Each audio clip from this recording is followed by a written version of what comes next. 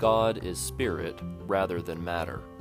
While God has no body, W.T. Connor encourages readers to think of God in terms of mental and moral energy and life rather than in material concepts.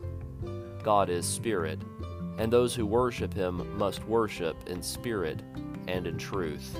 John chapter 4, verse 24. Connor argues that this should be translated, "Spirit forms the essence of his being." Connor believes there is an experiential reason for believing that God is spirit. Writing, "Christians come into fellowship with God through faith. Through this spiritual experience, we know God as invisible, spiritual power operative within us. No one has ever seen God.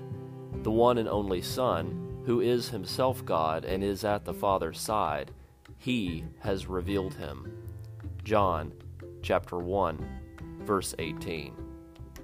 Connor notes two difficulties in understanding God as spirit. The first difficulty, the Bible talks about the hands, eyes, and mouth of God.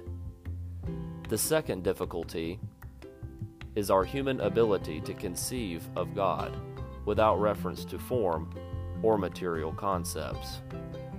Connor acknowledges we cannot conceive of God in less than human terms. This difficulty, Connor resolves, is met in Christ.